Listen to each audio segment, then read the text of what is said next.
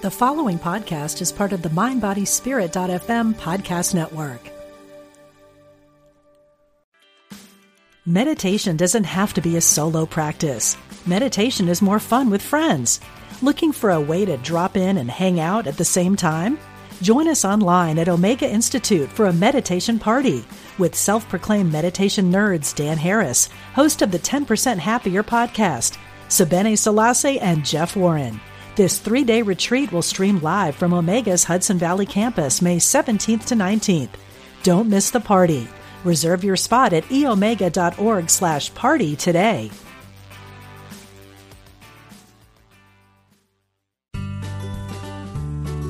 You're listening to Unity Online Radio, the voice of an awakening world.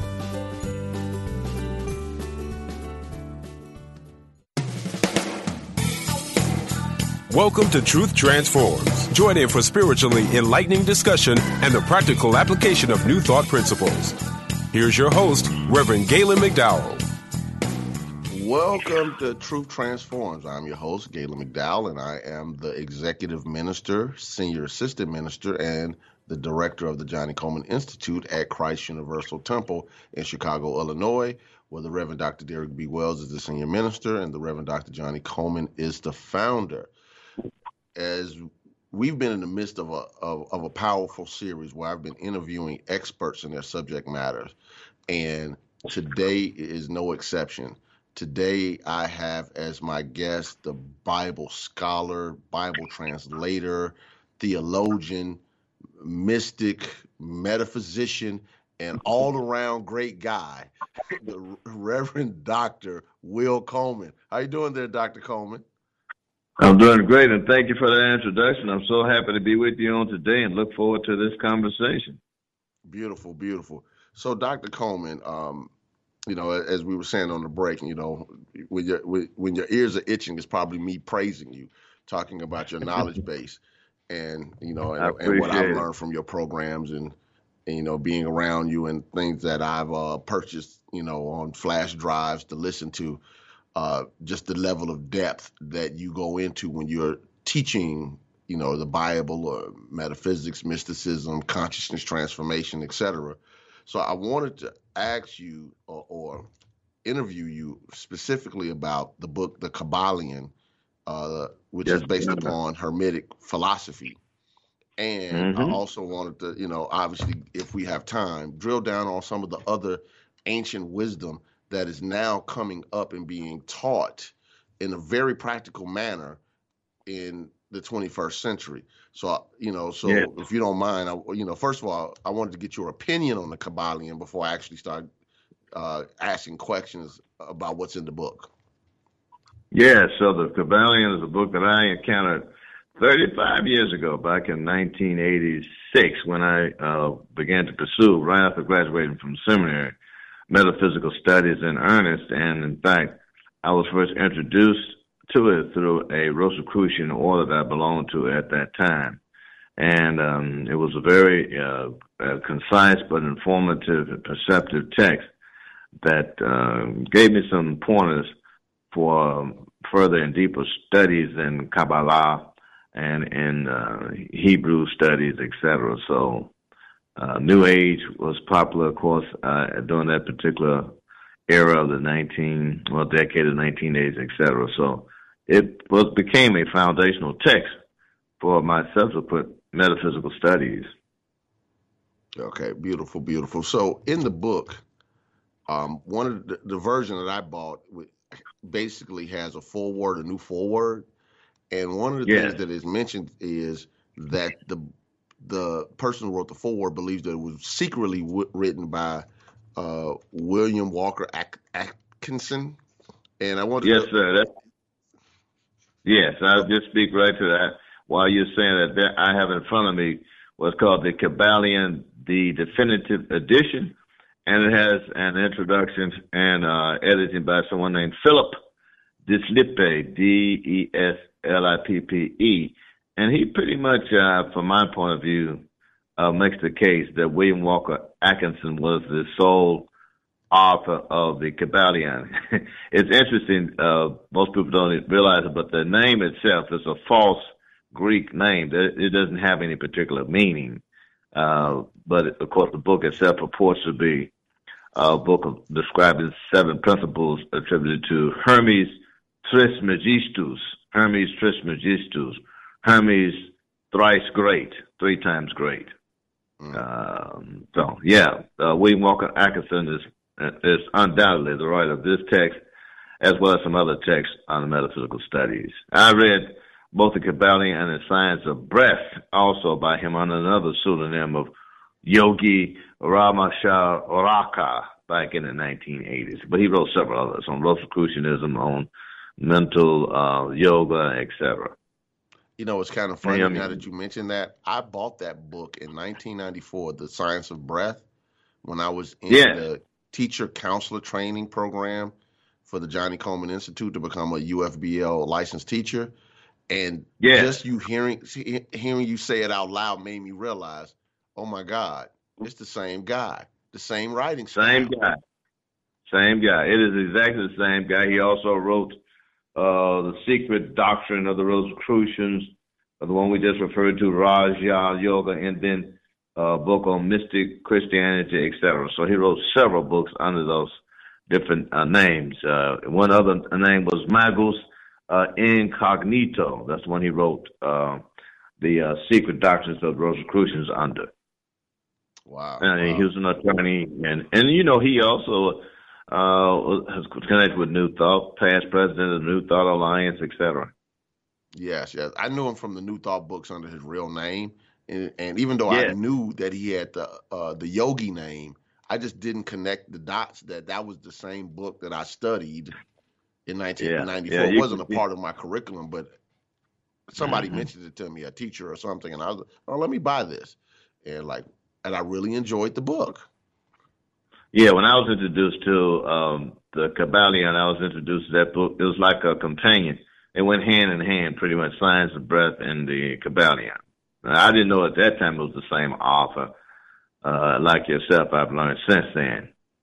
Wow. That is William Walker Atkinson. Mm-hmm. Yeah, Dr. Coleman, do you think, before we get into the questions, that a lot of people in those days, because of their professions, they didn't want people to know that they were writing, so they would write under false names just so they wouldn't be known or interrupt their business dealings? I know Charles Fillmore originally wrote under a false name.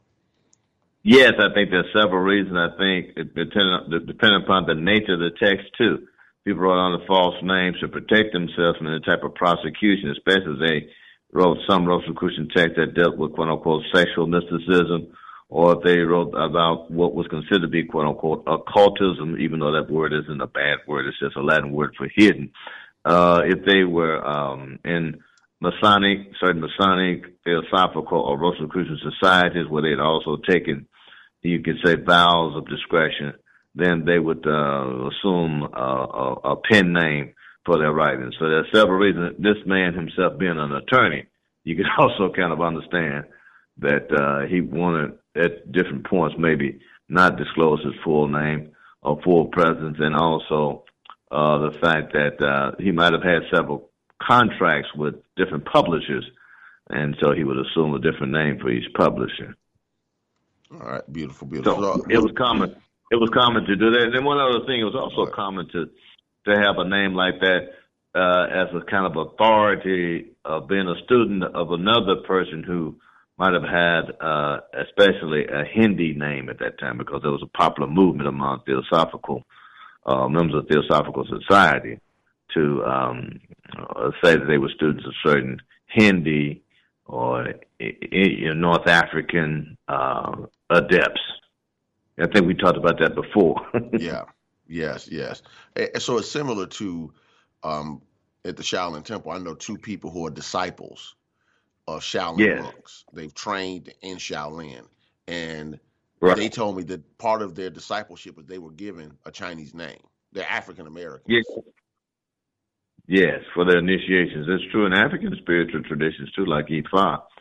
I don't know if that's the case with William Walker Atkinson.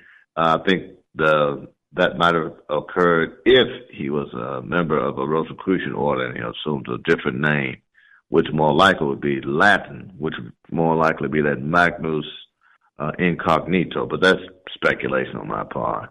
But it was definitely popular to do that for several reasons that we've already mentioned. Yes, yes. So I want to get into the book, and it's broken down into 7 main principles: mentalism, Yeah. correspondence, vibration, polarity, rhythm, cause and effect, and gender. So I want to get, and I'll see how many questions we can get out, and obviously allow people to call in and ask questions as well. But I want to start with, before we get into those 7 points, something that the quote that I love is right when you open the book, where he says, "The lips of wisdom are closed except to the ears of understanding." How do you interpret that? Oh, quote? man, that's a standard, again, a Rosicrucian initiatic Masonic axiom. To know, to will, to dare, to be silent will be another form of it. It is like the teachings of Yeshua. You really can't hear or know certain things. Well, you can't know certain things unless you're open to really hearing with the inner ear, seeing with inner vision, etc. So that's it's a cautionary, in a way, statement of saying that in order to really grasp what's in the content of this specific text, your ears and your mind have to be open to at that time, a new and different paradigm for thinking, especially about as it pertains to the topic of mentalism, which is what, in a way of speaking, the entire text is about, mentalism. Yes. So I'd like to go into the mentalism. In the chapter on mentalism, it says the principle of mentalism: the all is mind, the universe is mental. So when you're teaching, and I'm teaching this material, and this is very new thought, metaphysical, mystical, all of us teach this same thing. But when you're teaching people, the all is mind, capital MIND, the universe is mental. What is that saying to you as a theologian, mystic, and scholar? Yeah, well, this is a philosophy / theology to encourage people to think beyond any type of particular or parochial idea of God, of a quote-unquote supreme being, in a small frame of reference, to expand that. And so I like the poetry in it as well, to say that the all, that's really a substitute for, you could say, divinity in a way of speaking, but that the all is MIND. Not that it's a brain solitarily, but it is consciousness. You can put it another way, that the all is consciousness. And then as a consequence of the all itself being consciousness, then the universe is mental. So it is speaking about a creative power and creation, but using the language that's much broader than speaking out from a particular religious point of view. And you probably would know that it is not a religion or theology, this text, but rather it is a philosophy that is attributed to, again, Hermes Trismegistus. And Hermes was really the Greek god of communication, psychopomp, the kind of messenger of the other deities, if you will, but who had access to all realms of consciousness, above, on earth, and below. So the fact that it's attributed to him also signals that this is this notion of the all encompasses everything, and that mentalism encompasses everything, and that the mind is a part of everything that has been created and or manifested. So, Dr. Coleman, we have a caller I'm going to bring in. Go ahead. Let me see here. Stan, are you there? Yes, I am. Hi, Stan. Do you have a question for Dr. Coleman? Yeah, I do have a question. You guys are talking about some things that I'm not actually familiar with, so I'm just trying to track the conversation so that I can learn some stuff, which I appreciate you guys for that. And one of the things I wanted to find out, that Doc was talking, he used the term Rosicrucian several times, And could you explain what that is, just so I'll make sure I'm familiar with it as you continue the conversation? Yes, sir. No problem. So, and I'm gonna just go ahead and hang up right now and just listen. Okay, thank you. Yes, sir. No problem. So, of course, you can look it up, but the idea of Rosicrucianism goes back to the French and German, you could say, societies, discrete or secret societies, and the Rosicrucians. There's a code of brothers and sisters of the Rosy Cross, and in its origin, in the mythology of its origin, there's the idea that there were European mystics who made a pilgrimage to Morocco, North Africa, and from there they received special knowledge about science, about mathematics, about mysticism, and that they, from that inspiration that they received, they began to spread esoteric teachings, quote unquote, secretly, so as not again to be persecuted, and, as you just heard in that quote, for those who would be willing to hear. Now, this was in the 14, 15, 1700s. In the late 1800s and early 1900s, there was a sort of revival of these ideas and of these societies in France and Germany, in England, and then subsequently in the United States. So when we said earlier that these connected with Rosicrucian ideas, we're referring to that later development which was popularized in Europe and here. In some ways, it continued to function through quote-unquote secret or discrete societies. In other ways, I believe, it took forms in the more New Thought popular writings like the one that we're discussing now. If you heard me earlier, for example, I said the same person who we know and believe wrote the Kybalion, wrote another text entitled The Secret Doctrine of the Rosicrucians. So there's that connection as well. So I hope that helps. Well, yeah, I'm sure he got a lot out of that answer. I definitely did. Yeah. So Dr. Coleman, just going back to the question on mentalism, Yeah. and just some of the breakdowns that he's doing in the book, helping people to understand that just because you see physical reality does not mean that that's ultimate reality. And Correct. And when I'm reading it, and obviously with my New Thought background, the concept of mentalism, which might be a different term for maybe Christians who are not used to that term, but they use mentalism just by saying, if I pray, I can change things. The term prayer changes things is mentalism in many ways. Yes, it's definitely belief in mentalism. Now, what's significant about, from my point of view, is that first principle is foundational for the subsequent ones. Once you grasp that the all is mind and that the universal is mental, then the other ones, as you know, flow from that. That is the principle of correspondence, of vibration, of polarity, of rhythm, of cause and effect, and of gender.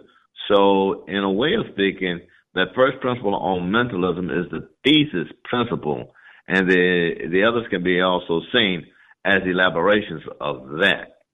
You know, correspondence, as above, so below, as below, so above, vibration, nothing rests, everything moves, polarity, everything is dual, everything has its opposites, they're identical in nature, different in how they express themselves by degrees, rhythm, everything flows in, out, etc. Cause and effect, every cause has its effects, every effect has its causes, and then gender is in everything. Everything has a masculine and feminine aspect to it.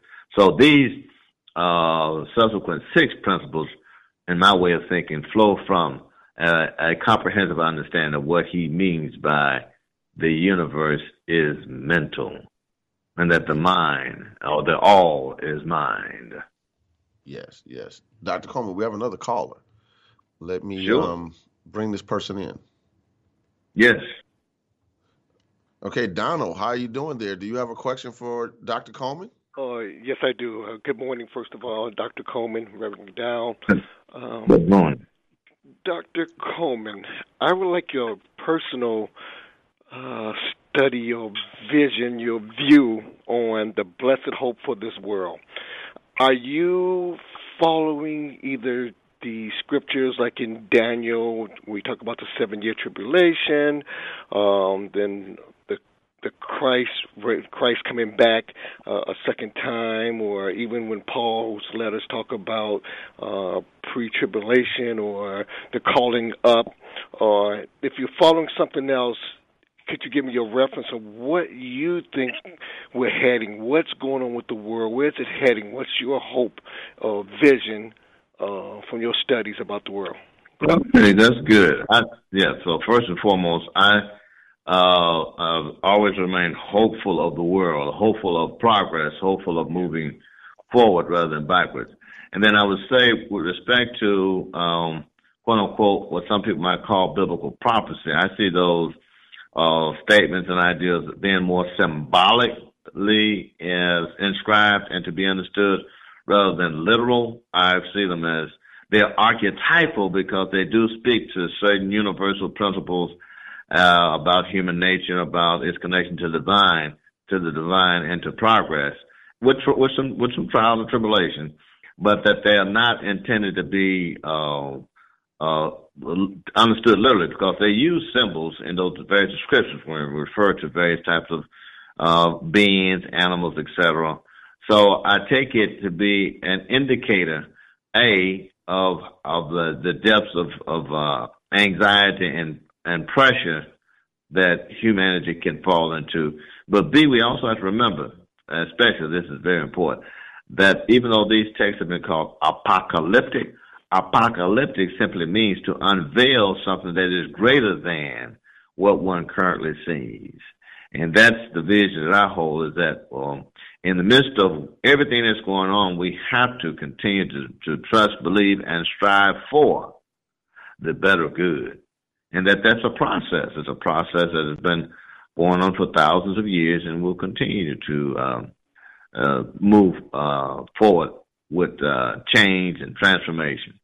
So that's my take, essentially, on what some people might call Bible prophecy. Prophecy really means to see things metaphysically rather than simply to look at the surface of what's happening, to understand the causes of certain things that appear in life, personal and global, and also to participate in changing and rectifying what's unbalanced. We're always called to participate in the better good, I believe. And I hope that. No, that's great, Doctor. And have you had a change over the last, I don't say 10 years, of anything since studying that has come about in you that you've changed and started to move toward something else? Anything new? No, I'm always in the process of growing and changing. The more I acquire knowledge and insight, then the more that informs a new direction or a modified direction that I want to take. I think that, again, that the process of life is a process of change, and hopefully change and growth for the better. I'll be 68 on this coming Saturday, so yeah, I'm very different from when I was. But at my essence, I feel the same person. So I use that as an analogy. And I feel just as good, and I do feel wiser, of course, but everything compensates. There's some things I can't do. I used to do at 38. There are other things and ways at a metaphysical level, psychic level, that I can do that I couldn't do then. Does that help? Oh, definitely. And let me just say this also. I'm jumping the gun, but happy birthday. Thank you. I accept it. No, I accept it. All right. Thank you, Doctor. Thank you, Donald, for the call. Definitely. Dr. Coleman, we have we're about 3 minutes from the break. I want to make sure if people wanted to get in contact with you or, sign up for your program, the class that you have, how would they get in contact with you? Okay, so thank you. Every Monday night I offer a class. I have been doing this for 10 years, and under the theme of Bible and meditation. And the best way to reach out to me would simply be to send me an email to wcoleman, PhD 33 @gmail.com. That's W. Coleman, Coleman, PhD33 at gmail.com. And what I do is I send out the invitation and instructions every Sunday evening for the Monday class. We begin informally at 8 o'clock Eastern Time, and then we have a specific topic that we focus on from 8:30 to 9:30. And everybody's welcome at any time. You don't have to have been involved in my classes prior, because I always do a summation of what we've studied the week before and then proceed with this topic of the night. And we have touched on, we did a whole series on the Kabbalion, on the Science of Mind textbook, on the 12 powers, on the Kabbalah, etc. Any metaphysical topic at one time or another in these past 10 years, we've touched on it, and sometimes with great depth. Okay, so I just want to make sure it's W. Thank Coleman, PhD, 332 number threes? That's correct, 33rd. Okay. Will Coleman, PhD, 33 at gmail.com. So if you want study with Dr. Coleman, understanding the Bible and I really want to say secret knowledge of the Bible, not because it's so full of stuff that we don't realize is there. This will give you a great opportunity to learn, and also learn how to work with some of the original languages. Dr. Coleman, we're about 30 seconds away from our 45 seconds away from our break. So I'm going to do this quick CUT commercial.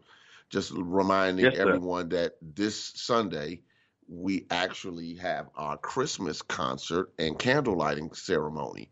You can show up live in the building, 10:30 a.m., or you can watch on our live stream, which is on Facebook at Christ Universal Temple, on YouTube at CU Temple, or our website at www.cutemple.org. I want to remind you also about our Facebook daily inspiration lessons, which are Monday through Friday at noon, and you can watch them live on Facebook, or you can watch them later. You definitely want to check it out. We're going to take our break, and we'll be right back with Truth Transforms.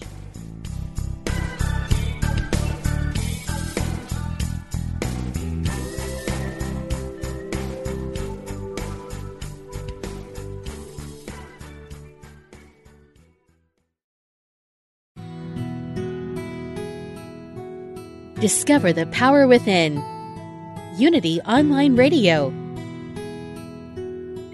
The voice of an awakening world.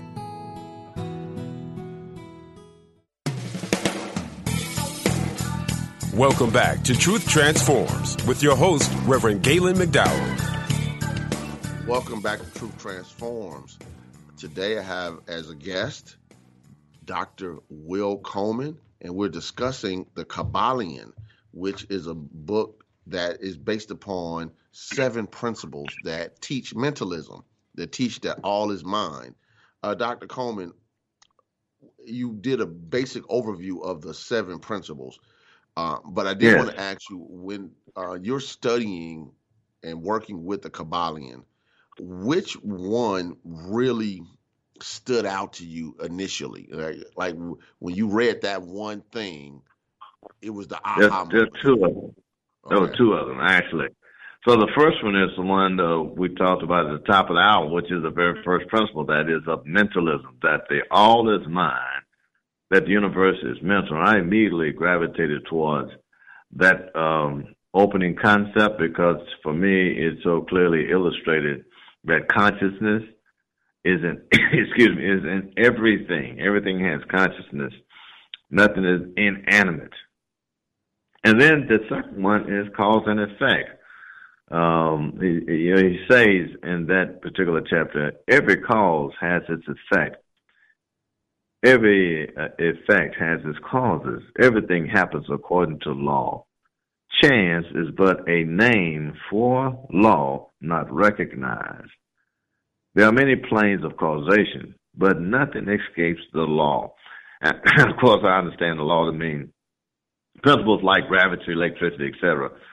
But that's the idea that you reap what you sow, and if you want to sow certain things, there are certain things you need to reap.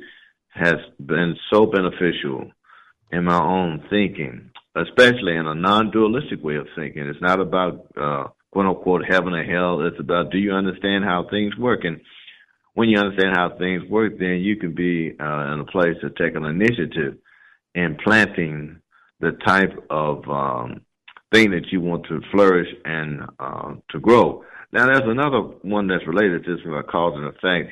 He talked about using law to compensate for various laws. And my favorite illustration for that, which is like cause and effect too, is, can a piece of metal fly?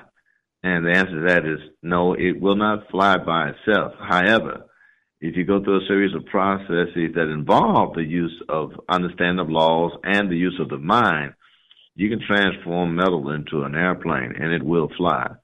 So for me, that has been just an extraordinary, those two components. A, everything has consciousness. Everything has mind content in it, through it, around it, etc. And B, that cause and effect is the principle by which things are actually governed. And the better we understand, the better you can optimize that which you seek and intend to do. Yes, yes. I want to give anybody else wants to call in. I realize we had callers, but I didn't give the number out. But it's all obviously on the website. If you want to call in and ask Dr. Coleman a question, you can call in at 816-251-3555, 816-251-3555. Now, when I read the chapter on rhythm, Dr. Coleman, and I started thinking about to everything has a season when I was reading the chapter on rhythm, where it says everything flows out and in. Everything has its tides. All things rise and fall. The pendulum swing manifests in everything. The measure of the swing to the right is the measure of the swing to the left. Rhythm compensates. And I started thinking about, to everything in life, there's a season. How do you work and teach this concept of rhythm? Well, first and foremost, I teach students to pay attention to, a pattern in Genesis chapter 1 that will really delineate that creativity begins at nighttime, and there's evening, and there's morning, the first day, etc. And so I have a meditation for my students where you begin to make the preparations for your day, for your ideas, for your aspirations before you go to bed at night, and you begin your day then. And as you are sleeping, you pay attention to what things come to you. As you awake, you get yourself centered, and you've already done, really, a way of speaking, half of your mental work while you've been asleep. Your body's been resting, but you have conditioned your mind to be active and to be engaged in problem solving and solutions and, again, giving you insight and inspirations. Then, related to that initial practice is to study and learn your own microcosmic rhythms, your own specific and particular patterns.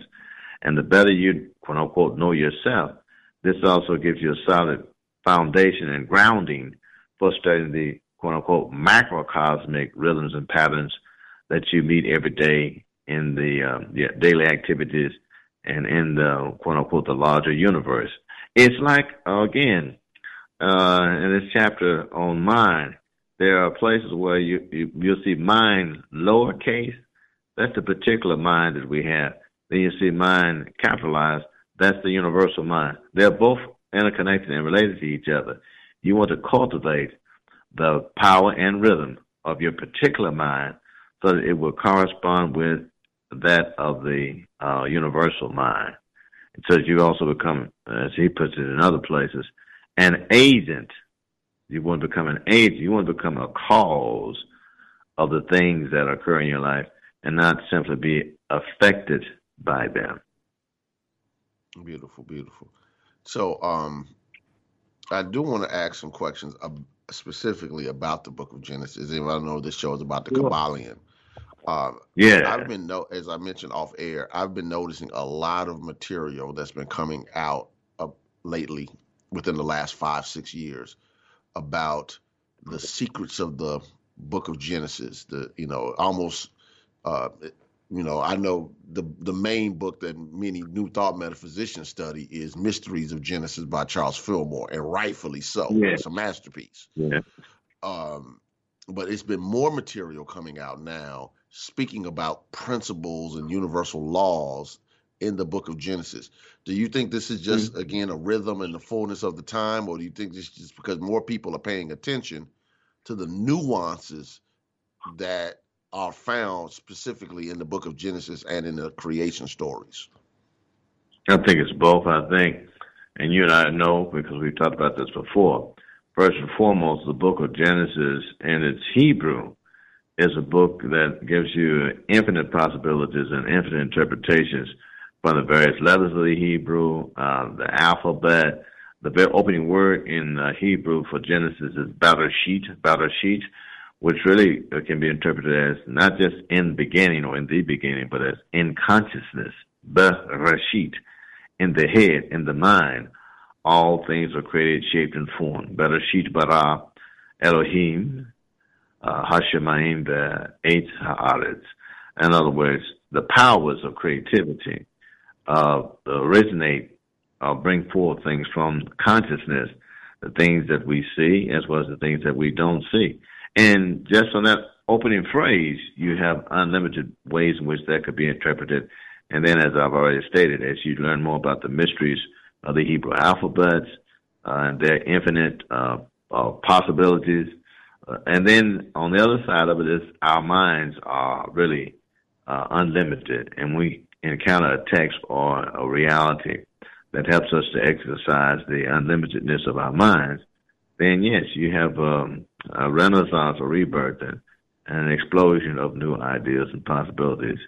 And it's not surprising. I think these things also occur at the beginning of quote-unquote centuries and decades. And we're entering another decade. We're into another decade. Well, we're at a time where people are gradually coming out of the shut-ins, quote-unquote, of COVID-19. So I think these things are to be expected, actually. Okay. The New Thought movement, the first we just spoke about, a lot of them flourished in Chicago in the early 1920s. Mm-hmm. Yes. Matter of fact, when I was doing some research on William Walker Atkinson, I ended up finding out he lived in Chicago. And yes, he did in Chicago.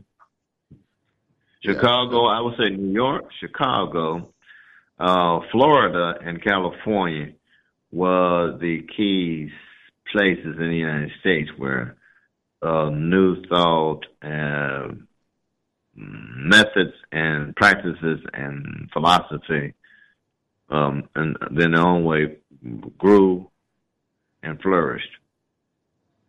Yes. It's almost Chicago. Yeah, it's almost like could a Johnny Coleman, Reverend Coleman, grow a church of this magnitude, grow the largest church in New Thought, far as membership and building at the time, in a city that might not have been open and receptive to a message like New Thought. It makes me wonder. Yeah, it's in the soul. It's in the soul. SOIL. Mm-hmm. Yeah. And in the ethers, when you put it another way, in the ethers. Mm-hmm. Frequency, vibration, your correspondence and vibration and rhythm. Yeah. Mm-hmm. Mm-hmm. That definitely makes sense. So when people are studying the Bible in particular, and then they read books like the Kabbalion and other ancient texts, sometimes they're surprised to find out that a lot of what they're studying, the overwhelming majority of it, comes from the fundamentals of North African spirituality. Because people don't, when they think of Egypt, they don't necessarily realize sometimes that Egypt is North Africa. Absolutely. Northeast Africa. Yeah, you and I have talked about this before too, because most people are not aware. Let's just take one example. They're not aware of original languages.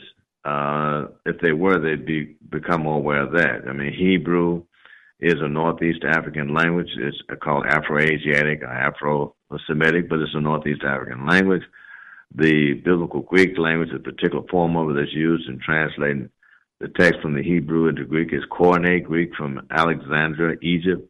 And then even the Latin that became the Latin of the church later on is from North Africa. So those are axial hub in Northeast Africa that, going back to even the Kemetic, that even has given us the language that we now speak. That is, i.e. English, 70%, Greek and Latin, and the alphabet even goes back to the Hebrew alphabet. So I always do a thing with my students on, you have to look at the map, land, you have to look at some of the carvings from the time period of African peoples, both as Egyptians and as Hebrews, and then the languages.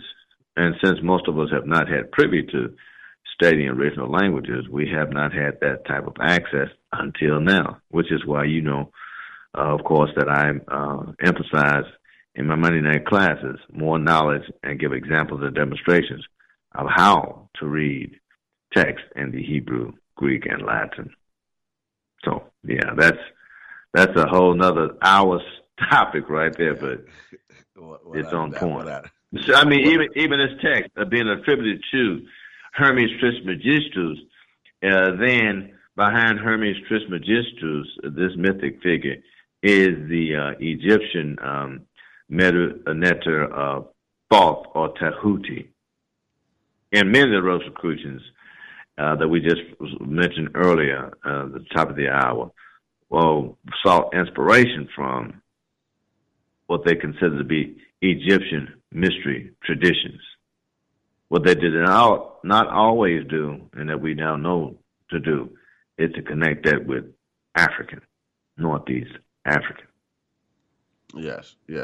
So, Dr. Coleman, I have a question that I related to my martial art background, and I transitioned it to religion and philosophy, and being a student of primarily Chinese martial arts. One of the things that happens in Chinese martial arts is, and in Okinawa, it happens somewhat in Japan. The masters can have you study with them for years and never really teach you the real thing. I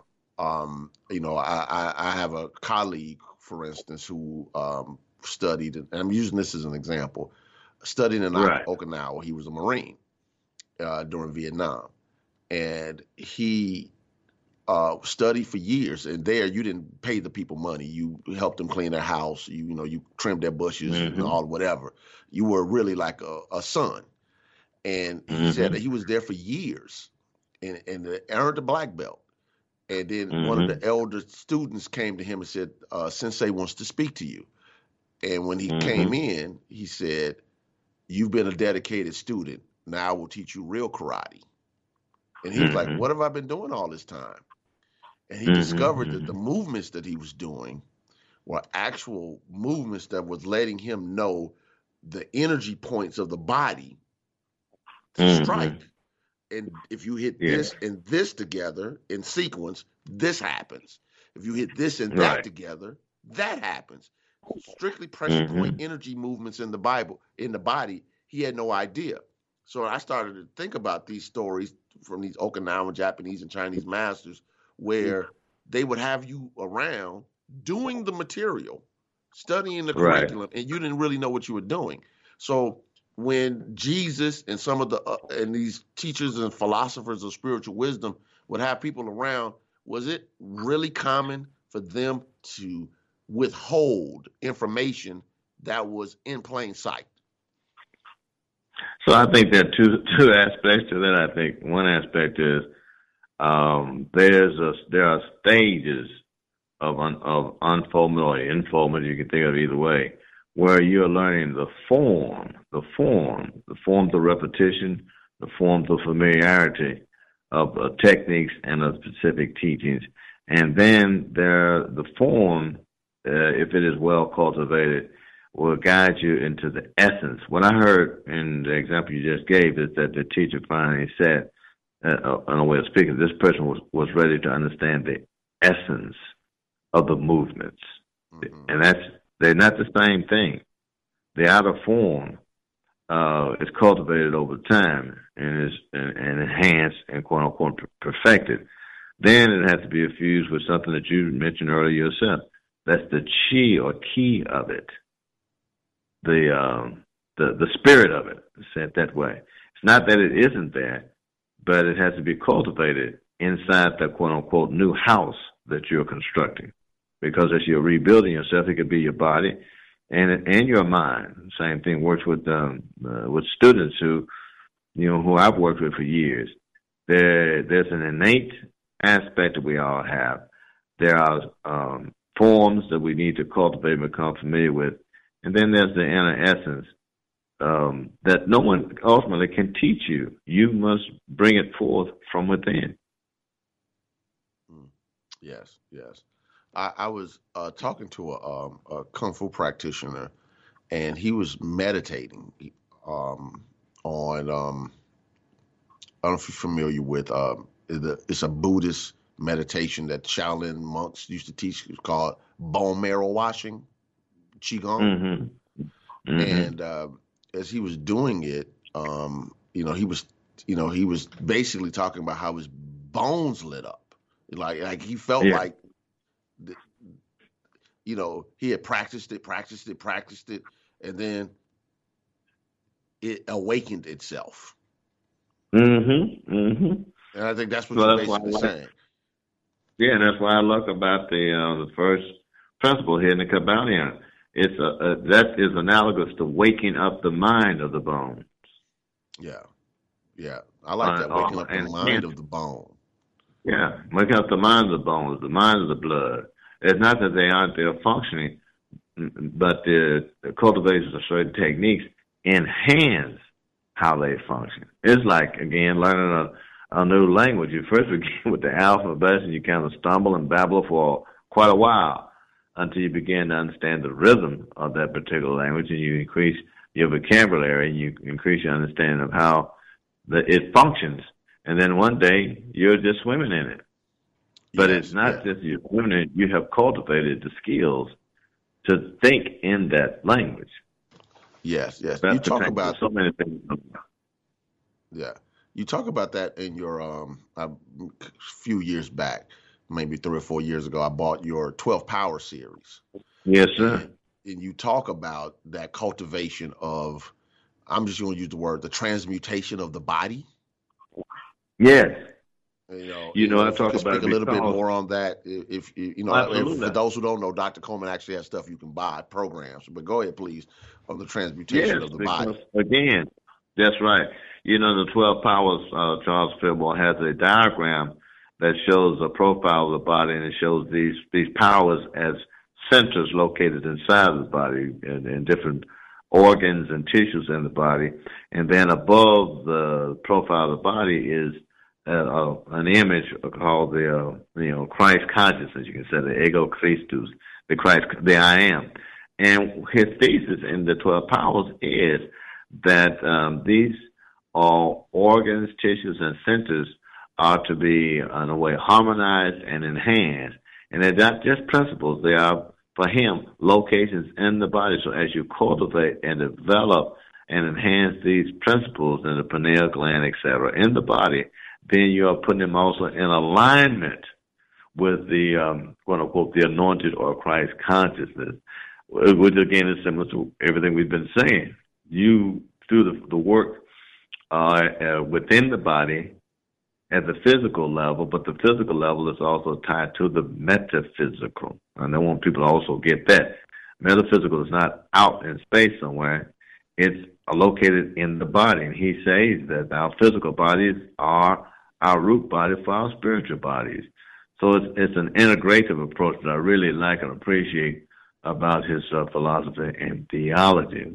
Saying some of the same things in a different way. So the quote-unquote, the mind of these organs and tissues, quote-unquote, and their functioning and their optimization is the goal. Very beautiful.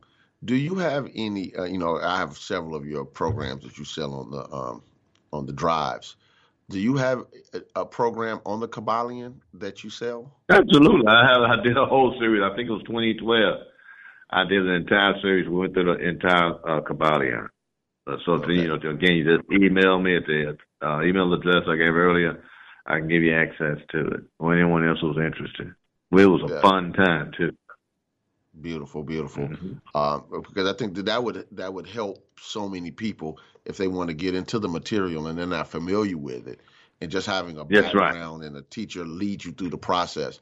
Because I'm a big believer in having a teacher, and again, maybe Well, it's because of my martial art background, but I know that there's certain things you don't catch at lower levels of skill yeah, that the best the teacher is a master good sees student. immediately. Yes, sir. Best teacher is a good student, always. It's a reciprocal process. I'm always a student of everything that I have learned and seek to learn in this journey. Beautiful, beautiful. So we have about 3 minutes, Dr. Coleman, before we have to go and they have to move on to the next show. So if it was one basic idea that you haven't shared so far about the Kabbalion that you would want the listeners to know about, what would you tell them in 2 minutes? Yeah, again, I think that that opening principle is the ground and foundation for it all. That is to grasp, appreciate, and apply the understanding that again that the all, how we describe that as a sentient being or not, but that the all is mind. Not a brain, not just a brain, but that the all is consciousness, and that everything within it is also conscious. That's why it says that the all is mind, and then the universe, that is the world that we see, and even the things we don't see, are also mental. Once you grasp that throughout your own being, then the other principles, again, flow from that of correspondence, above, below, a vibration. Everything has a vibration, nothing rests. A polarity, this is not just duality, but different parts of a spectrum, that everything has a rhythm, a time and seasons. We discussed it. Everything cause has an effect. Every effect has a cause. And then gender. Everything contains a masculine and feminine aspect to it. These other principles flow from my way of thinking, the first one, that they all is mental. What's called the thing itself in science of mind, the thing itself. What people may call a particular deity, but this, again, broadens it so that it's not a specific dogma you have to ascribe to. These are, as William Walker Atkinson is putting forth, these are universal principles that are directed through universal laws. That's it. Beautiful. That's beautiful, beautiful. Yeah, we have about a minute left, so I just want to thank you again for coming on, and I'll say happy birthday for your upcoming birthday on Saturday. You. And I know you're going to have a great time. I believe I met one or two of your daughters. One used to live in Chicago. They did. They came with me to Chicago. That's right, Judge. Both of them came with me. Two of my daughters, and I have a third one who wasn't, but but two of my daughters and about three of my grandchildren. I have 5. Mm-hmm. That is a wonderful and beautiful thing. So listeners, Dr. Coleman gave you his email address. If you want to purchase programs from him or you want to be a part of his Monday evening class, do yourself the favor and connect with him. It will be a soul expanding experience, and you will be around people of like mind, and that matters. Yeah, of like mind. We have about 90. Yeah, we have about 70 to 90 people every Monday night now. Yes. In the class. So do yourself the favor of giving yourself that blessing. I have to leave now. So next week, we're going to be talking about meditation with the Reverend Shirley Lawson, UFBO minister. God bless you all. Take care. Enjoy your day. Thank you, Doctor.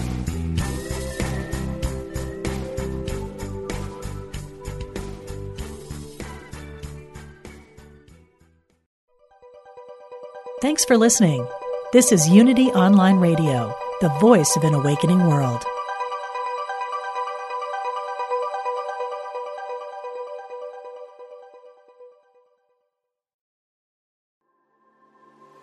What is it you really want in life? No matter what you've been through, you can still achieve it.